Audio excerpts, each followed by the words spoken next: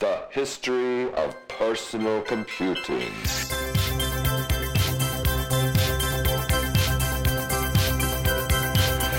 History of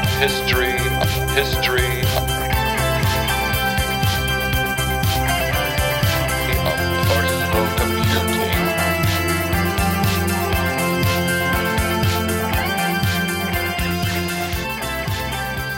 The history of personal computing. Hello, everyone, and welcome back to another glorious outing in the history of personal computing. I'm your host today, and I'm David Greelish.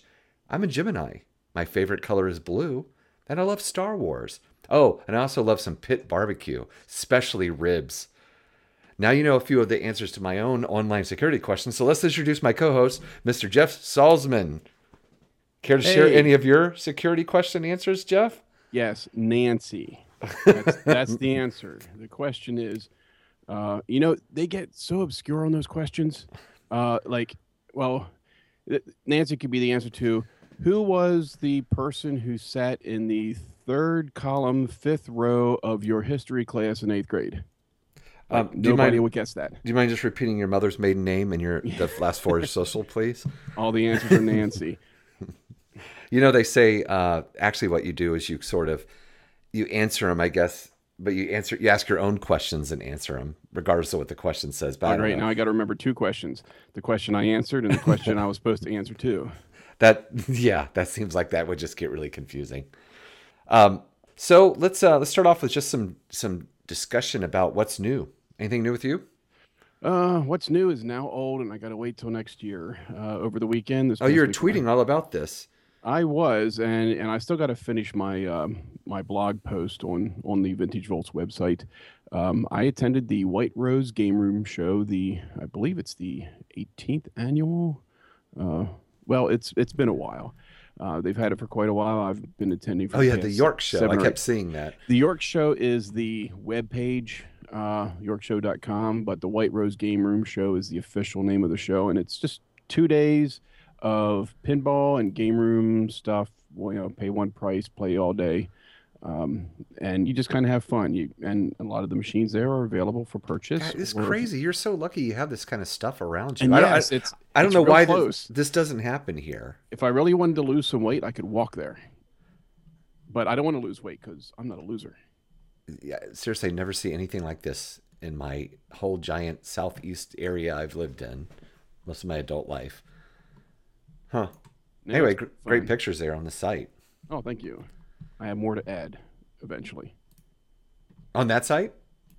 on their site. No, I have more to add too, which is probably not much different than the pictures they add. But I love their time lapse. You can watch the whole thing in 11 minutes. Oh, really? 2 days. Yeah, they have a time lapse video. And if it's not on their website now, they had a link to it on their Facebook page, I believe. But it's great. You can just watch the whole thing. In 11 minutes. Check it out. Watch both days. Did you? Was there any like what was the oldest gaming equipment you saw there? Well, some of the oldest ones were the Bagatelle tables, which were the boxes that had the little white balls that you would you pull a plunger to run them around, but they would fall and catch themselves like where nails are. That nails would like cup a hole and they would fall in. You get points. You have to do your own manual scoring. And the newest thing they had was the latest and greatest, the Walking Dead pinball machine by Stern. Yeah, I saw something about that too. I think somewhere else in the news. $6,000 if you wanted to buy one. They're not cheap anymore. So I have a couple of things. Well, two, I guess. It's a couple things to mention. So, and both pretty big news, I think, is first off, and some of our listeners may have seen me tweeting crazily about this, is I decided to release the PDF ebook version of my book for free. And all I know is I guess I got a decent enough response to have to upgrade my Dropbox account because of bandwidth. So I take that as a good thing. It's only $10 a month, and I'm not necessarily going to keep it that way. We'll just see how demand is. But I just decided, I haven't really been selling any in a while. I still have some of the printed ones left, and I'd rather people get it than trying to make a few bucks here and there. And that the plus side is maybe people donate here and there or buy the printed book, and that's actually happened a little bit already. Well, that's good that people still feel that it's great that you did that. You took the first step, and they, in kind, returned a little bit and gave you, a little something in return for your efforts. Yeah, but the biggest thing is just I'd love to get it in more people's hands. So everybody out there, if you don't have it, feel free to get it. Link in, I guess I'll be in the show notes now or on my page, and tell people about it. And then the second thing is I finally finished the 5th episode of Stan Veit's History of the Personal Computer audiobook podcast, which is a very exciting chapter, in fact, called The Early Days of Apple Computer. And that is what a achievement that is that I got that done. Well, now I'm going to have to stop and go download that. So I Oh can my listen to God. it. I mean, I'm just so, I guess, perfectionist. I'm not sitting here saying it's perfect, but actually I re-listened to it on the way home, and there's a couple of audio places where it sort of gets louder, and I'm like, oh, it's not perfect, the audio leveling in there all the way. Leaning into the microphone a bit as you read. Yeah, exactly. And some places where anyway, but you know what? It's done, and I think it's great quality overall. And that's basically the bottom line is I want to start getting these things out regularly, and they can't be perfect. So they just got to be good and not perfect. So anyway, that's good news, and that's done. So anyway, on with the show then. Let's see some regular things we need to tell our regular listeners, especially though some new listeners, is that our podcast is a bi-weekly virtual guide that we do in both audio and on the web about the history and development of arguably the single most important technological advancement of the last 40 years, the personal computer. But just what is a personal computer these days? And that's just it. It continues to evolve. So we're going over what we think are the most significant ones one by one. Yeah, our idea was to create a unique new podcast about old computers and their history. So we decided to make a combination audio podcast and website, plus highlight related eBay auctions in each episode to gauge current collectability and values. We try to keep each show to about an hour and cover 2 systems, generally discussed in a date order with tiers. Tiers are in reference to the tiers of personal computing, which have evolved some in the last few years.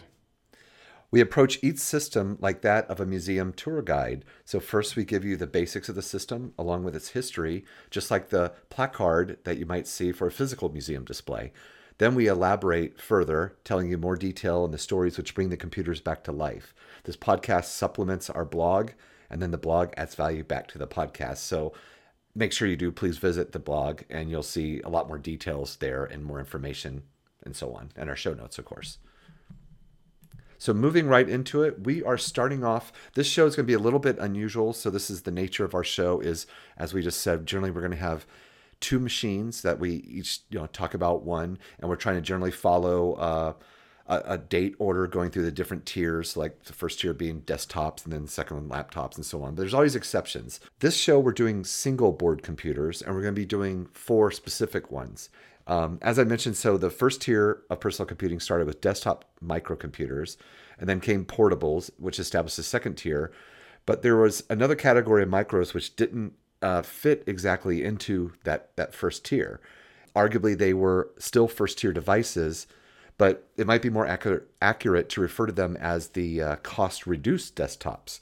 They were the bare-bones systems of the 1970s, the entry-level, the single-board computers. And they're fun stuff. A single board system is a complete computer residing on a single circuit board. It contains a microprocessor, memory, input, output, and other features that a fully functional computer requires. Many single board computers were designed as demonstration or development systems for education or to be used as embedded computer controllers. A few significant single boards did become consumer products, though, mostly to hardware hobbyists.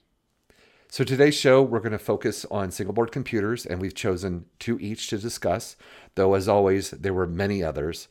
2 systems especially come to mind, which we are not going to be covering today, and they are the Apple I and the Rockwell AIM-65.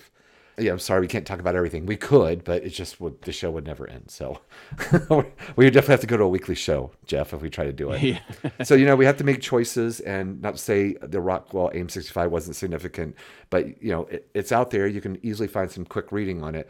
In any case, the Apple I, of course, we will cover briefly in an upcoming episode when we talk about specifically the Apple II, and then, of course, that always branches into more about the company. Of course, Apple...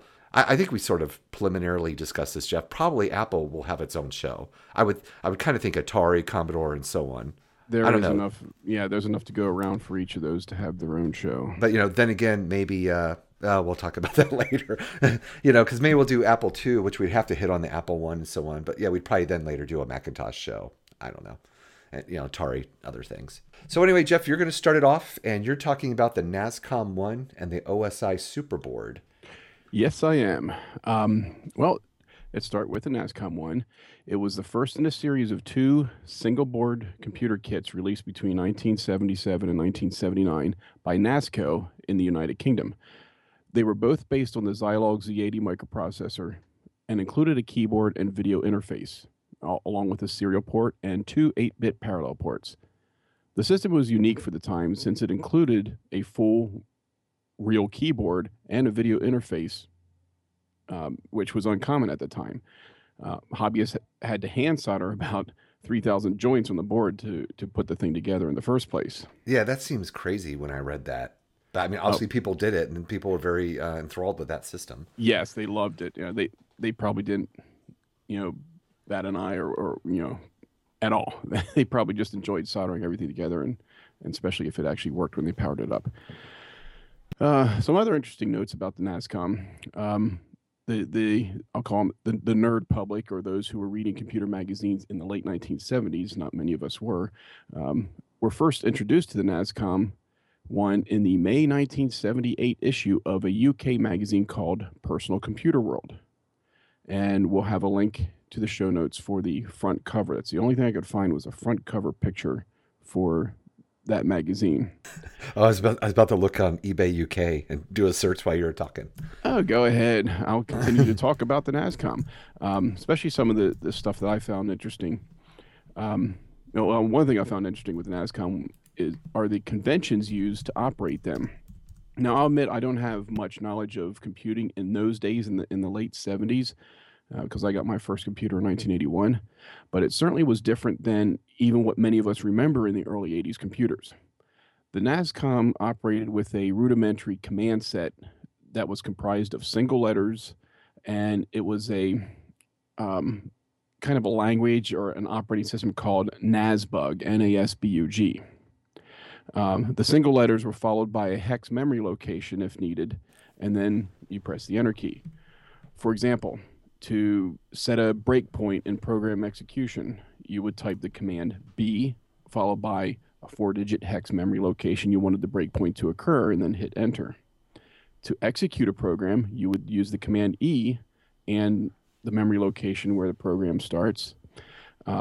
Most programs ran from location 0000 at the very beginning of memory. And you could type in programs, but if you wanted to load a program from an external serial device, which most likely was probably a punch card reader or paper tape, you would just type L, and that Nascom operating system, NASBUG, would know to start loading from the serial port. And future versions of the Nascom, like the Nascom 2, would have had an enhanced command set, which they called NASSYS, N-A-S-S-Y-S, and would have additional commands to be able to do more, like having a command like S for save, because the hardware supported saving your programs directly. And we'll have a link in the show notes that shows you some of those NASBUG and NASSYS commands and what it was like. So you didn't have BASIC running. You could probably load BASIC. In fact, I believe you were able to load BASIC into it. I didn't get to play around with that much myself, but you can have, once you load things up, then you're not really working with the NAS operating system, or whatever it's called for the lack of a better word, and you're going in to do what you would normally do when the computer's running software. I also include in the show notes, or we also include in the show notes, a Nascom 2 in operation. Just couldn't find much information on the 1, unfortunately. Although I do have an eBay auction for the 1. Anyway, I'll continue on. I wanted to run Nascom in emulation because you may know by now I love trying these things out. If I can't have the real thing, I'm jumping right to the emulators. When I looked for ways to run the Nascom in emulation, I could only find a useful emulator in MES. You've heard me talk about MES before. There is a standalone Nascom 1 emulator, but it doesn't operate in 64-bit Microsoft Windows. So I would have to dig up an old computer, like I have one around, right? that runs 32-bit Windows. Windows 95 would be perfect. Windows XP would be perfect, and get it running. I just unfortunately wasn't able to try it out. So it left that a little bit useless for me because I'm running Windows 8. So in MES, you can run the Nascom 1, and it operates, but you can't really load anything with it. You can type stuff around. You can play with NASBug. But the Nascom 2 emulation is a little more formidable. I didn't get very far with it because I was trying to get the Nascom 1 stuff working. What was like the biggest limitations did you find out between the Nascom 1 versus the Nascom 2? Well, the Nascom 2 I found was just more of a, well, we're fully featured. Yeah, it's fully featured. You didn't have to really be technical with it. You could just, you had it. There was probably more vendor support for it because it earned its place because it, stood on the it stood on the shoulders of the Nascom 1. Yeah, doing Google searches for images, actually it looks like most of the ones I'm, quick survey here are in cases and stuff. Yeah, it's like everybody had it. Well, it's like the Apple. The Apple 1, people used it, people bought it, but when the Apple 2 came out, that's what everybody shot for. Right. So it probably, like I said, they were sold to like 79. It, by the early 80s, I guess most people had probably abandoned these, other than just playing around with them, nostalgia or something. Yeah, it'd still be nice to have one, and it'd be great to. Boy, it wouldn't be nice if Brill came out with a Nascom kit. Hint, hint, nudge, nudge. Email Vince Brill at brill.com. I'm not sure what his email is in memory.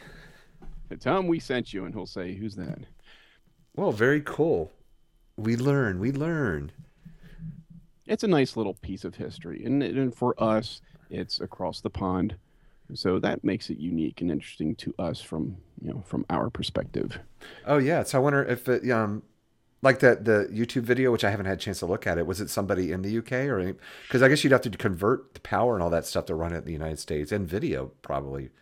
Well, I don't know if he was from the UK. Actually, I didn't pay attention to that. He was showing the board. He talks about the aspects of the board. You can see he has a separate keyboard connected to it, and he has power supply connected to it and stuff. And he has it connected to a monitor. And he launches it. You kind of see the NASBug interface, unless he upgraded it, because you can actually upgrade that with ROM updates. And he just showed a little bit of it operating. He really didn't go full detail. Showed some activity, and it's a neat little computer. And if I had room and the money to get one, I would probably have it. Talking about these and doing the research on these single board computers, I'm really liking single board computers. I think there's a hole in my life where I wasn't playing around with these things, and I should have been. Huh. Yeah, there's lots of videos on here, so I'm just quickly looking at it. So, and I should have thought, obviously, anytime, like as we cover some of these other systems here, I see a video for a KIM-1 working. So, pretty much if you get more interested in any of these, you just quickly ought to do a YouTube search because it's probably there. Yeah, it's great to see it if you really want to know what it's like, almost be there for it. Alrighty. So next up then is you also covered. So the next one we covered and you chose was the Ohio Scientific. That's right. That's a little more popular on this side of the pond. So, well, but not that known. I mean, other than really the hardcore hobbyists and people from that time frame. Yeah, it is. I actually have an OSI myself, but not the kind of ones that we're talking about here. I have a C2 POEM or something like that, big hunking case. But anyway, I'm getting off track here. Ohio Scientific Incorporated was a U.S.-based computer company that designed microcomputers from 1975 to 1981. The OSI Model 500 system was their earliest system, launched in 1977. It was a very simple single-board computer based on the MOS Technology 6502 processor, which we all love, but it lacked video circuitry, so a terminal had to be used to connect to it. All of the computers OSI went on to design used the 6502. In 1978, they released the Superboard 2. Let me backtrack here. The OSI Model 500 system is basically what they call the Superboard now, but it wasn't given that name until the Superboard 2 came out. So or I think I found it was also called the Super Kit. Super Kit? Yeah, I think so. It was a kit. And then, of course, it went on to be You know, It was available as a kit. other OSI computers were based on it, and then, as you'll mention, other OSI computers are based on this. Yeah, they just keep improving and rebuilding, improving, embrace and extend their own products. Reading on in 1978, they released the Superboard 2, also known as the Model 600. It was only available as a ready-built system. The Superboard 1 was a kit, and I think you could buy it Maybe later assembled. on. Yeah. The Superboard 2 was a ready-built system, although the user had to build or buy a 5-volt external power supply. It included a keyboard right on the board. It was soldered right to it. Had 4K of RAM, had BASIC and ROM, and cost just $279. And see, now it's sounding more like the computers of the 80s, except it was not really encased. Although OSI did create the Challenger 1P and the Challenger 2P that basically used those Superboard 2 single board computers, and they put them in a case for you with power supplies. Yeah. They did the work for you. Yeah, $279. I mean, even in 1978, for what you got was a pretty good deal. But I guess, but again, it was limited to hobbyists where, or you had to know somebody that could help you out with that power supply situation, and maybe, well, obviously putting it in the case and some other stuff. 4K RAM, BASIC and ROM. I mean, what else could you buy at the time that had that? You can buy an Apple and a Pet, and they cost a lot of money.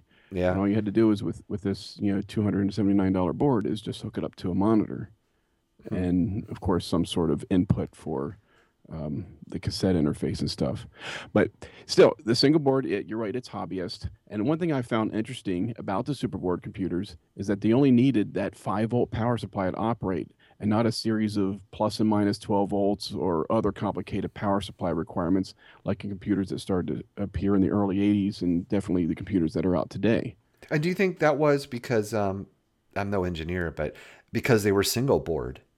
It could be because they were single board. Plus, I don't think they really supported good sound or had any requirements for mechanical things inside of them. Or op-amp circuitry, which usually works with the plus and minus voltage simultaneously to do their job. And usually, sound would support op-amps, or any kind of amplification, electronic amplification would use an op-amp. So with a single 5-volt power supply, they were just able to keep everything at what they call TTL levels, which was popular at the time. So everything worked off the same single power supply. Now, it's probably not a small power supply. It was probably very big, but it was just that single voltage, which made it convenient, because if the 5-volt power supply went bad, you just throw in another one without having to worry about. You can actually build a 5-volt power supply with the right parts, and even at the time, you could probably do it at Radio Shack. Yeah, I would think so. What's more, the OSI Model 500, which is, as I mentioned, is now referred to as the Superboard 1, didn't have multi-pin independent I/O ports. It had a serial port for communications and terminal connections, and a 48-pin bus system. But if you wanted to easily interface it with sensor peripherals, you had to install a 6520 CIA to do so. But at least the manufacturer conveniently provided an empty 40-pin socket to install it. And if you were good at building, my eyes are glazing over. Wait, what's a CIA?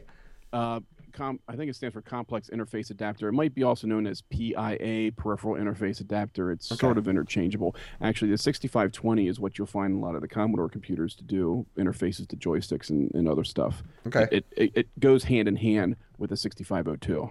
All right. Sounds familiar, the 6520 part. Yes. Yeah, and unfortunately, I don't think they make them anymore. But I mean, if you knew how to interface through a bus system, you were good to go. But if you wanted to have like a joystick to hook up to this, you would have had to put the 6520 in, so you can get directly readable inputs that would go high or low that you can read as part of the memory map. Hardware hackers at the time and hobbyists would probably take advantage of that, but it didn't come included.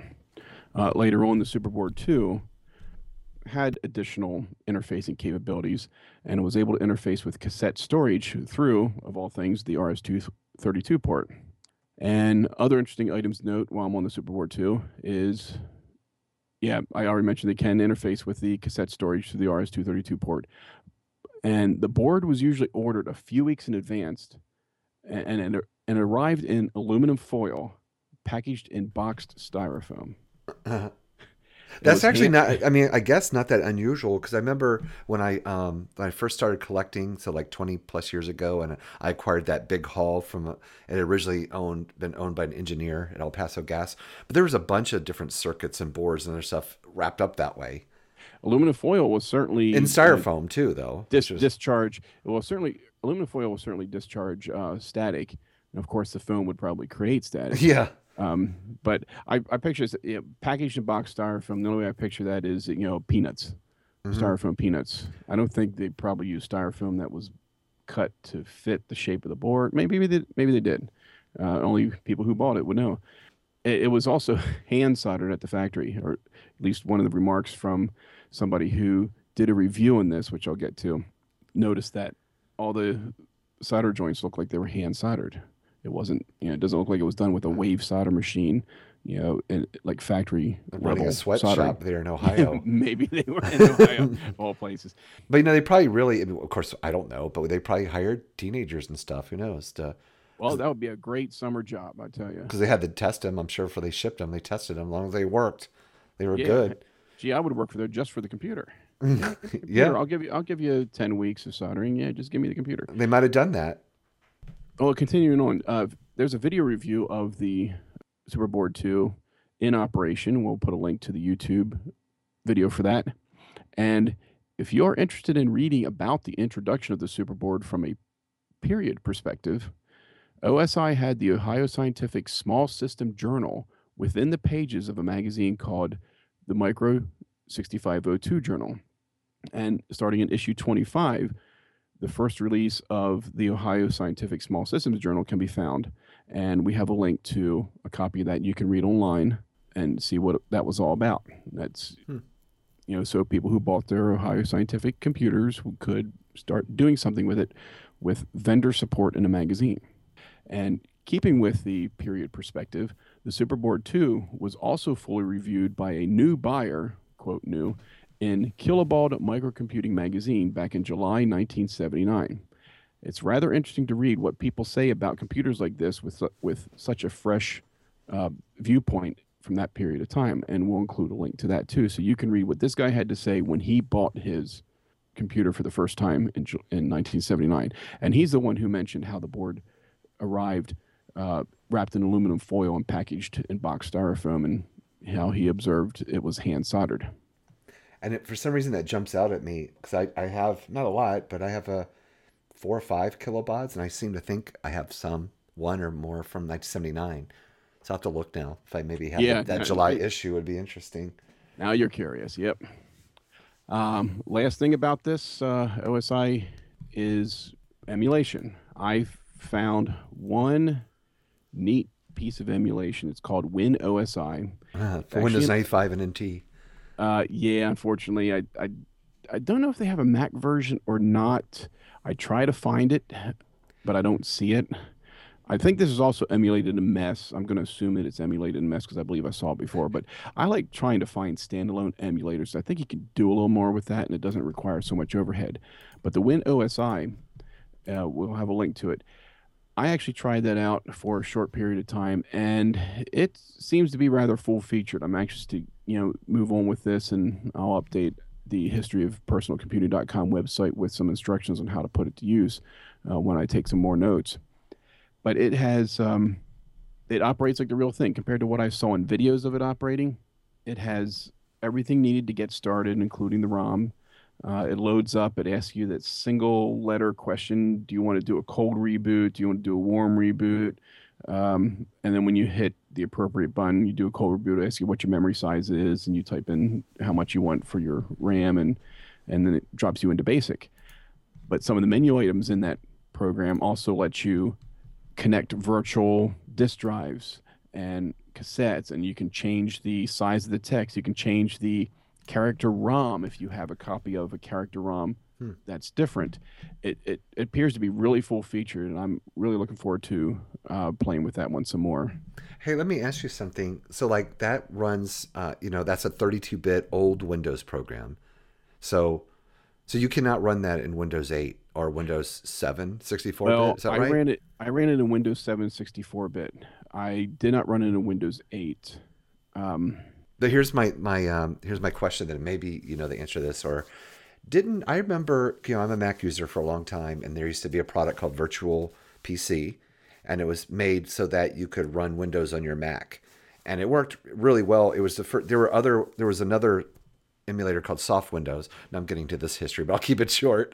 It basically, what was cool about Virtual PC is it emulated the hardware, and then you were really running like real Windows, you know, on your Mac instead of. and you were most likely running a 32-bit version of it. Well, so my point is, I remember finally Microsoft bought them, and then with Virtual PC, it became a tool where you could run virtualized Windows on Windows. Okay, So just stack them. So I guess I need to look that up because wouldn't that might be a solution to running old Windows program on your modern Windows so that you can run these old emulators, I'll have to look into that. But right? You could run Windows 98 on your Windows 8 and then run the old emulators maybe. Well, actually, Microsoft or wait a minute, who's the big virtualization company out there? VMware?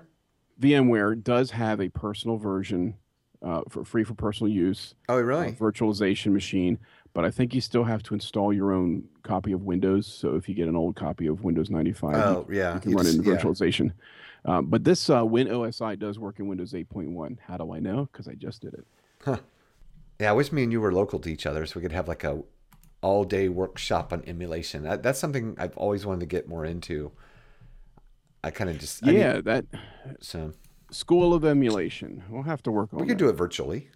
Yeah, one day. So moving along, I am going to be covering MOS Technology's KIM-1 and the COSMAC ELF. So first, starting with MOS Technology KIM-1, it was launched in 1976 by MOS Technology. You should know what MOS stands for, right? It's like the name of it stands for something like circuit related, right? Well, the only MOS I remember is metal oxide semiconductor. So Yeah, that's what they used. That's what it stands for. Okay. So the name of the company is MOS Technology. And so anyway, back to the KIM-1. KIM was short for Keyboard Input Monitor. And it was a small 6502. That seems to be a common denominator here, right? Based single board computer. It was cheap to make 6502 systems. Yeah. So that kept the price down. And in this case, MOS Technology made the 6502. So that worked out well for him. So that kind of made sense. So basically, MOS Technology was a semiconductor designer and manufacturer, and they were based in Norristown, Pennsylvania. Oh, I know where that's at. I've been there. Is that not too far from you? Right. Well, it's about 2 counties away from me, but it was about 2 miles from Commodore headquarters. So probably it's safe to say they were most famous for the 6502 microprocessor. Now, why I don't see KIM-1s in the thrift stores around here, I don't know. And in fact, in late 1976, Commodore Business Machines, or CBM, Commodore, they acquired MOS, so they bought them up. And they also, of course, acquired people that worked there, especially a guy named Chuck Peddle. He was the leader of the 6500X group at MOS that designed the KIM-1 and, of course, the whole chipset. And then, so anyway, he designed the KIM-1 primarily to show off the features of the 6502 chip to engineers. Because they wanted, for them, the money was in selling their chips and associated chipsets to go with it. But it did end up finding a rather large market with hobbyists outside of engineers that wanted to put it in their own machines and stuff. So the KIM-1 became a product. So anyway, it sold for about $245 as a kit, and you could build a complete system for less than $500, typically by adding a used terminal that you might get secondhand, or an really old one, and a cassette tape drive. The KIM-1 had a 1 megahertz 6502. It had 1024 bytes of RAM. It had a 6-digit LED display, and it had a calculator-style 24-key keypad. At Commodore, Chuck Peddle went on to convince the owner, Jack Trammell, that calculators were a dead end, and that the future was in fact in personal computers. So you might say the KIM-1 was, sort of launched the computer industry with Commodore, which obviously they're not known for calculators, even though they made quite a number of them through the 70s, as well as other products earlier on. I have a couple. It's safe to say that KIM-1 led to the Commodore PET 2001, their first computer, in 1977. And in the show notes, you're going to find, so basically I'm just going to cover sort of a short article there about the KIM-1. Do you have anything to add to it? You ever got your hands on one, or? No, I wish I did. I only actually got my hands on something similar from another company. The nice thing about the KIM-1 is the interface.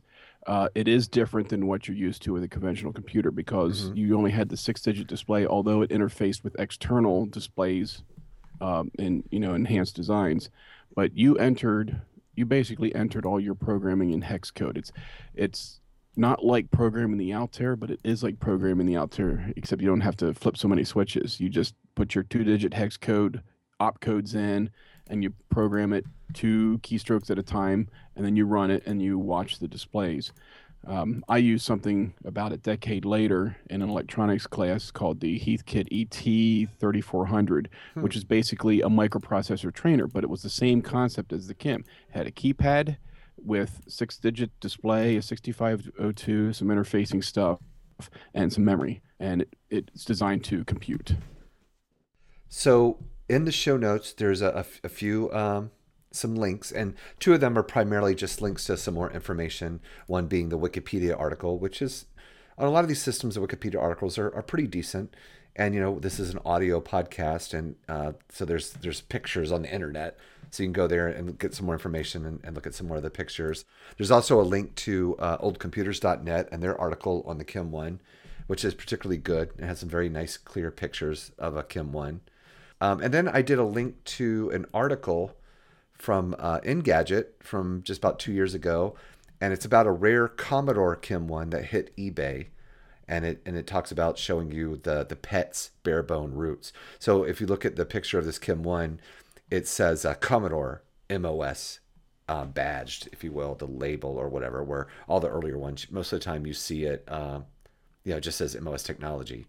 So I Very actually, interesting. Yeah. before I did this research, I kind of thought it was the other way around. I thought it was more rare to get an MOS Technology one, that more were sold through Commodore, but actually that turns out to be the reverse of what it was. So, Commodore didn't do a lot with this and moved on, making other computers. You know what? And I didn't see I'm trying to see, does it have how much it sold for? No. So I didn't see it in there. But there's quite a number of comments about it. But it's an interesting article, so check that out. And then moving along, I did a link to the incredible KIMplement, which is a KIM-1 emulator. So the webpage here is by the author of it, and he says he feels like it's the closest to the real experience of running a KIM-1. Quite honestly, I didn't dig into it a lot, but there you go. I'll be looking at that. I mean, it's something I'd like to spend more time with. Looks like it has terminal output along with the LED displays to go along with it. So Yeah. it's probably implemented as an enhanced or expanded KIM, which is still fine. It probably works in an original style. I find it interesting, and I'd love to see it running or see someone using it, or it's just a little bit over my head on trying to use one of these things that way. And lastly is I actually own this, and I put it together, but again, once I did that, I held on it for a while and I sold it. But you can buy a micro KIM from Brill Computers. So it's Vince Brill's site, okay. Brill Computers, the micro KIM. Let's see how much this sells for. $99. I might just and it's a save kit. my pennies. Wow. Okay. And that's getting pretty close to what it's like to use a real KIM-1, a reproduction. So there you go. Still, does that have video out so you can hook it up to an external monitor? I think so. It's got VGA, doesn't it? That's the serial port. Serial port. But even so, for what it is, for what the KIM-1 originally was, you It's could pretty neat. most likely interface this with something, and you can, if you're a 6502 assembler guru, you can have that with this thing. If you just want to interface, build a robot with it, make it do stuff, make it control a remote control car. Yeah, people did it's that kind of possible. stuff back then, and it was very difficult. I did that with that Heathkit, which is a similar configuration. It was fun. Do I want to do it again? I don't know. It took a little extra work and soldering to do the interface, but it was still fun. It's great to just work hardcore with the microprocessor at least once in your life. Yeah, and of course, people are still doing that in very similar ways, but with Arduinos and Raspberry Pis. Yes, Sort of the same stuff, really. That's how I'm doing it now. which I'd love to do, but it's, again, slightly over my head. I just was never that techy with some of that stuff. But all right, moving along. This next one I think gets pretty interesting, at least to me, because I've known about this machine for a long time and seen pictures and read about it over the years. Just didn't really fully appreciate it until I started digging in some research here. But it's the COSMAC ELF, which was it was first introduced in a series of articles in Popular Electronics magazine from 1976 and 1977, and it was a RCA 1802 microprocessor-based single-board computer. Less powerful, right? But still... But useful. similar to 6502? Yeah, probably the same command set. And what happened is, so that was a kit. You had to buy the parts and put it together. And then a little bit later on, through a couple of different companies, one Nectronics and one called Quest Electronics, would advertise on the back pages of a lot of electronics magazine. And they would offer low-priced, pre-assembled kits. So you could just order it, like the Micro-KIM, and just build it yourself based on the design. They certainly didn't go all out on the perf board. It's a nice little small device. Looks like you flip switches just like an Altair to program it. Yeah, so it was a very early personal computer, full-fledged computer that included built-in ROMs. But that's the interesting thing about it is slightly after some of those early S100 machines. But in looking at it, it actually sort of looks like it's sort of more like an Altair and all that because it's got those toggle switches. Yeah, maybe it's an S100th. Yes. So it describes it here as having a CPU integrated DMA.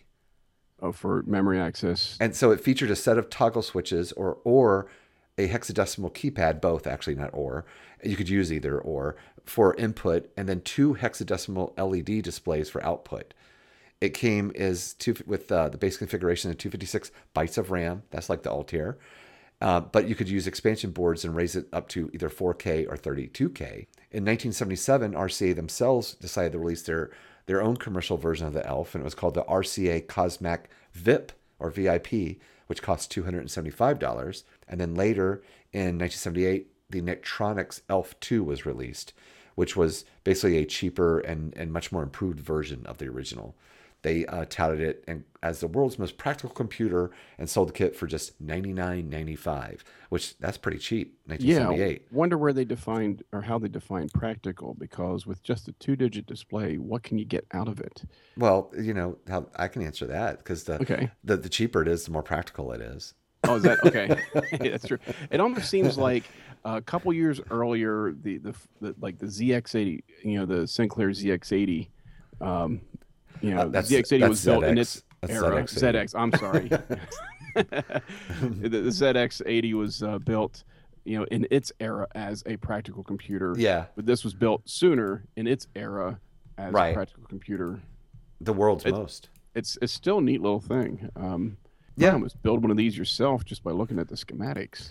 It was what it was, and it is what it is, and it's very reminiscent of that time frame and all these. So there's a lot of similarities between all these machines. It's almost like a computer trainer in a way. Yeah, I think so.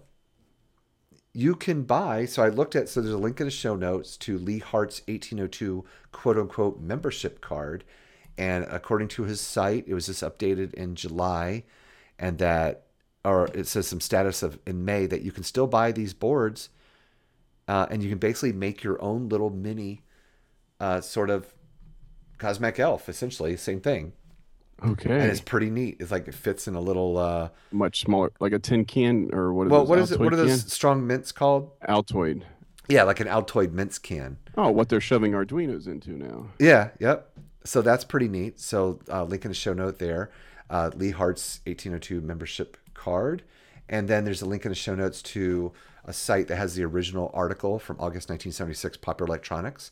Build the COSMAC ELF, quote unquote, a low-cost experimenter's microcomputer. This is why it takes me so long to record. See that? How I have to bite your tongue as you slow down and enunciate, and I have to keep re-recording. Anyway, and then 2 other links here. Getting messed up. Oh yeah, this is a great site too. I found it's COSMACELF.com, and it's the home of the Tiny Elf emulator and a museum exhibit for 1802 microprocessor, and apparently they just did a a display or exhibit rather at the last VCF Midwest in the Chicago area, which Okay. that wasn't too long ago. I think this summer is when it was. So there's lots of great information here, lots of pictures. There's the Tiny Elf emulator, and I think I want to say that They even have it for the Palm OS. well, Lee Hart did the little membership card thing. I think he's also associated with this site, perhaps. I thought I Okay. saw that. I'm trying. I'm looking at some of the emulation. It looks like the ELF did support video out of some sort, because they're showing in emulation I guess a graphic that was done or a program that was in a popular electronics magazine that people could put into their ELF to create a starship animation. Yeah, and that's the classic shot, that Star Trek ship on a Oh, little yeah. teeny TV screen. Lastly, too, there's another link to the RCS ELF emulator. So there's another emulator too. So it had what they called a Pixie graphics chip, which created the graphic output. Because the emulator here looks like it uses a virtual version of an 1861. They call it the Pixie graphics chip. So I guess it worked in conjunction with the 1802 or 1801. What that processor was, 1802. Yeah, and there's some pictures on that ELF emulator, the other site. Is that where you were? What are you looking at? I'm looking at the COSMAC ELF website now. The other one? Okay. Well, there's some good pictures there's some good pictures on all this stuff. Yeah, it is. It's really nice. I should have paid more attention to this. I knew of its existence, but I never really gave it much thought. This is some good information. So there you go. And as you know, as we said at the beginning, there were tons of other single board computers, but obviously they weren't this time frame we're talking in. Soon we'll be covering the first sort of real consumer computers, the Tandy TRS-80, the Commodore PET, and the Apple II. And so obviously those machines attracted a far greater audience, especially non-techie hobbyist people. As people could start affording them, and that's Yeah. the thing. What made the COSMAC ELF. I keep wanting to call it Cosmic, COSMAC ELF, and similar projects popular enough to those who don't mind getting their hands dirty is the pricing. Because the PET was expensive, the Apple was expensive, Really expensive. People can get into this, and they toy around, they have a little fun, they get a level of experience, so when they move on, when the pricing of personal computers comes down, they have a head start. And and so of course the audience for these things were primarily engineers and techies. Yeah, and for all hobbyists these and such. single board systems, they were a good stepping stone for a decent amount of money, and that's what makes them special. So lastly, we're going to move into our eBay and valuations section of the show. So you go ahead and start it off. This time we're just kind of both, we're not each doing we just had to both pick two. Yes, from and the we ones we usually talked try to about. pick ones that have been completed so we can get an idea of the pricing, but unfortunately I could not find anything on eBay that was worthy of a link that I wanted to put in, but I did find somebody selling its current live auction, selling a Nascom 2 Z80 CPU board. But it's still active. It's still active. It's got 28 days, and I think this has actually been relisted. It's available. It's actually in Poland. It ships worldwide for only $100. And the price is $199.99, but you can make an offer. And it's a Nascom 2 board. It looks like it doesn't have any keyboard though, but it's got the CPU. It looks like it's, it almost looks farm fresh, like it's been in the dirt a little bit. It may work, but it looks like it needs some cleaning up. Maybe some additional ROMs. Hey, this just in. Yeah, what's that? I found one that did sell recently on eBay UK.co.uk. So I'll give you the link and we can add it into the show notes. Okay. And it'd be interesting to look at. So, and you know what? And so I didn't even think of looking there. I didn't find any that were live or then any. So there's the link there. And this is only one that's sold. So I guess these things are, reasonably pretty Either rare. they've been trashed or they ended up in some kind of pile of circuit boards. Yeah, or they're reasonably sort of rare even in the UK to find these anymore. But check that out if you're not there yet. Let's see. I'll scroll down. Yeah. But it says vintage Nascom 2 computer, approximately 1980. It sold for £100. It's in the UK, and it's pretty neat looking. But anyway, you can take it back over. 4 parts are not working. Okay, I see. It doesn't work though. Yeah. Yeah, and in hindsight, I've been to like ham fest and stuff where you find like single boards of computing stuff, and I almost bet I probably passed over like maybe a Superboard or one of these and not even knowing it. Yeah. That was 10 or 20 years, and I don't want to know because then I'll just kick myself. Hindsight is great, but hindsight also makes you upset at yourself too. Especially when you missed out on a good deal. Yeah, you can't own everything. Where would you put it? I just keep my stuff scattered all across the world. The other item I have here is actually listed as, quote, one of the world's first personal computers, end quote. And it is, it's international. It's actually it's in Sweden, Stockholm, Sweden. It is basically a Superboard 2. It's the OSI 600. And you didn't find any in the United States of these? No, and I searched through the United States eBay to get to this one. So they're willing to send to the United States if it ended up here, but it's a seller with zero feedback. Zero feedback, so that's a good red flag. It looks in good condition. The one picture, no, they have 3 pictures. It looks like whoever had it kept it nice and clean. Yeah. I see the power supply input. There's the RF modulator in one of the pictures, but you can get a good view of the board. Looks like one of the buttons is broken.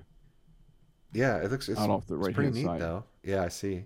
It is a nice piece, but this one did sell for $224.94. So not expensive, but not cheap either. So maybe a dumb question, but in closing out your segment of this, what could we say these are worth? It's probably pretty difficult to say. I mean, single board computers. I'm gonna. Well, no, that specifically NASCOM or the OSI. Well, considering like what we found, let's see, a $200 NASCOM board that didn't sell was probably relisted. I'm still thinking, I'm thinking maybe 150 to 200. Well, the one sold for 100 pounds, so it's like what? About 150 to $200. Yeah, you're right. It's the shipping to ship to the United States and probably any custom stuff because, it's a computer. It's got, we don't pay too much in tariffs for incoming computing stuff, but still, you might not get it for 10, 12 months while it goes through customs. They try to figure out what it is. Which missile did this come off of? So it's probably fair to say $200. Yeah, for these single board computers, and it, as I mentioned earlier, it's not too much, but it's not a little bit. So you're going to probably want to really get into working with these things if you're going to buy one on the used market. So my auctions, you might say I cheated, but on some of these, like on these particular 2, I kind of think this is a good way to do it. So basically, what the link is you'll go and look at at all the closed auctions that find a KIM-1 under vintage computing for the first one here. Okay. So just doing a quick survey. Of course, I'm not. Wow, look at those prices. I'm not digging in on like the condition it works and what it comes with, any of this stuff. But here's one that sold early October for $600. Basically, buy it now, $338. And then interesting, here's a Rockwell AIM 65 in here for $405. I guess because it says it's like a. Oh wait, it says working power supply included, AIM 65 KIM-1, because they're comparing it to a KIM-1. Anyway, okay. here's another one for $810, one for $300. Yeah, why the difference? $365. It's just sometimes it's timing. That one's from August, the one for $800. Okay. Condition. And then here's one that sold for $1,199 that's working and framed. Framed. See what? Just like getting a picture framed. It always costs, 10 times more than the picture. And then I'm going to go ahead and mention it. It looks nice. The framed one looks really nice. Because it comes up on the page here. But if you go down to the bottom, here's a Centertech Sim Model 1, which is similar, single board, sold in a custom, like an attaché case thing for $130. Single briefcase computer. So now we're going to have a new tier. So that was a fine there. But there you go. So how much is a KIM-1 worth? whatever At you want least- to pay for it. Well, $400 on average off the top of my head, maybe. Yep. Hey, maybe they'll go up after people start listening to this podcast and want one. We'll do these eBay sellers a favor. So we have to start documenting some of this stuff, even if our what we're saying isn't 100% accurate. At least it's It shows trends. Yeah. So next I did the same thing with doing a search for, and interestingly, what did I do? I did a search for ELF first and didn't find anything. And then I ended up doing a search for COSMAC. So what I found was 9 results and 2 just COSMAC. They're describing it as 8K RAM board sold for $28. Not much, right? And then here's a full microcomputer evaluation kit and micro terminal sold for $249. Here's some more RAM cards for about $77. A few more. Here's a rare computer with manual, $830. Here's an unbuilt evaluation kit computer, $610. And then here's a rare one with color video, 4K, and sound. It looks like it's in a case for $152. Yeah, it's almost all over the place here, too. So that person got a great deal. I think what might have hurt it, that one, and everyone take a look, is because it's in the case, at least that main photo, you don't see the board. So I wonder if that hurt it, actually. So he has, how many pictures does he have on this 4, one? it says. And then here's another person, $305. Looks like something you hang on the wall and you would use it to turn off the alarm. Yeah, exactly. So some of the machines as we go forward, we may not be able to do this with. But all wire wrapped. Oh, boy, that's a spaghetti mess. Oh, you're looking at the one for $150. Oh, that's interesting. Yeah. It looks like he just routed all the video and stuff out on one end, the top end or the back end, depending on how you have it setting. But, hey, it's what it is. Oh, wire wrap. It says it. Does it say it works? It's not even on the original board. He took the concept. Maybe he had the parts or rebuild it from scratch because it's off the shelf parts anyway, and just built his own to prototype it. Yeah, it says homebrew COSMAC microcomputer. It is untested but last known working. That's a good cop out, but assumes it requires some minor troubleshooting. Yeah, once you go through all those wires, and there you go. There's there's a broad range of these kind of machines. And you had mentioned like Heathkit, and I know Intel and Heathkit and a number of other manufacturers made very similar things that were sold for the education market and for training and other stuff. I know a lot of times those come up and you can pick them up really cheap. Yeah, like that ET3400 I was telling you about. I used one of them in electronics class, and I love to have another one. And I had a chance to buy one real cheap at a Hamfest, and it's a single board computer. It's Heathkit styled. Yeah. I walked past it because several times actually, but I eventually said no because somebody pulled some of the components out, and I would have to replace them And figure it all out. and hope that it works. So I can wait a little bit longer. They actually show up. I saw one at VCF East.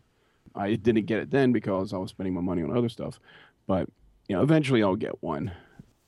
For me, that's just something I used in the past, and I wouldn't mind having it again.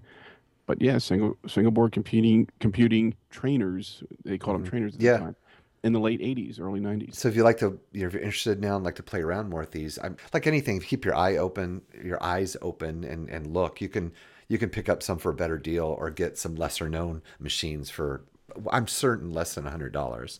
Yeah, if you do a search for an ET-3400, you'll see what I'm talking about. It's kind of like a KIM computer with the fact that it has the 6 character display and has the parts. Tweet some for us. Together. Find some. We can retweet them on the podcast. And then it has a hex keypad. We should both do that. You know what? We should do that after shows now. What do you think about that as an idea? We could maybe keep our eyes open for some of these, the ones we talked about, then we could retweet them. That would work. Alrighty. So it looks like we're pushing up to our hour if we're not over it, which is good. We're right on track. So that's going to do it for this show. And show 5 is going to be released on Halloween Day, Friday, October 31st.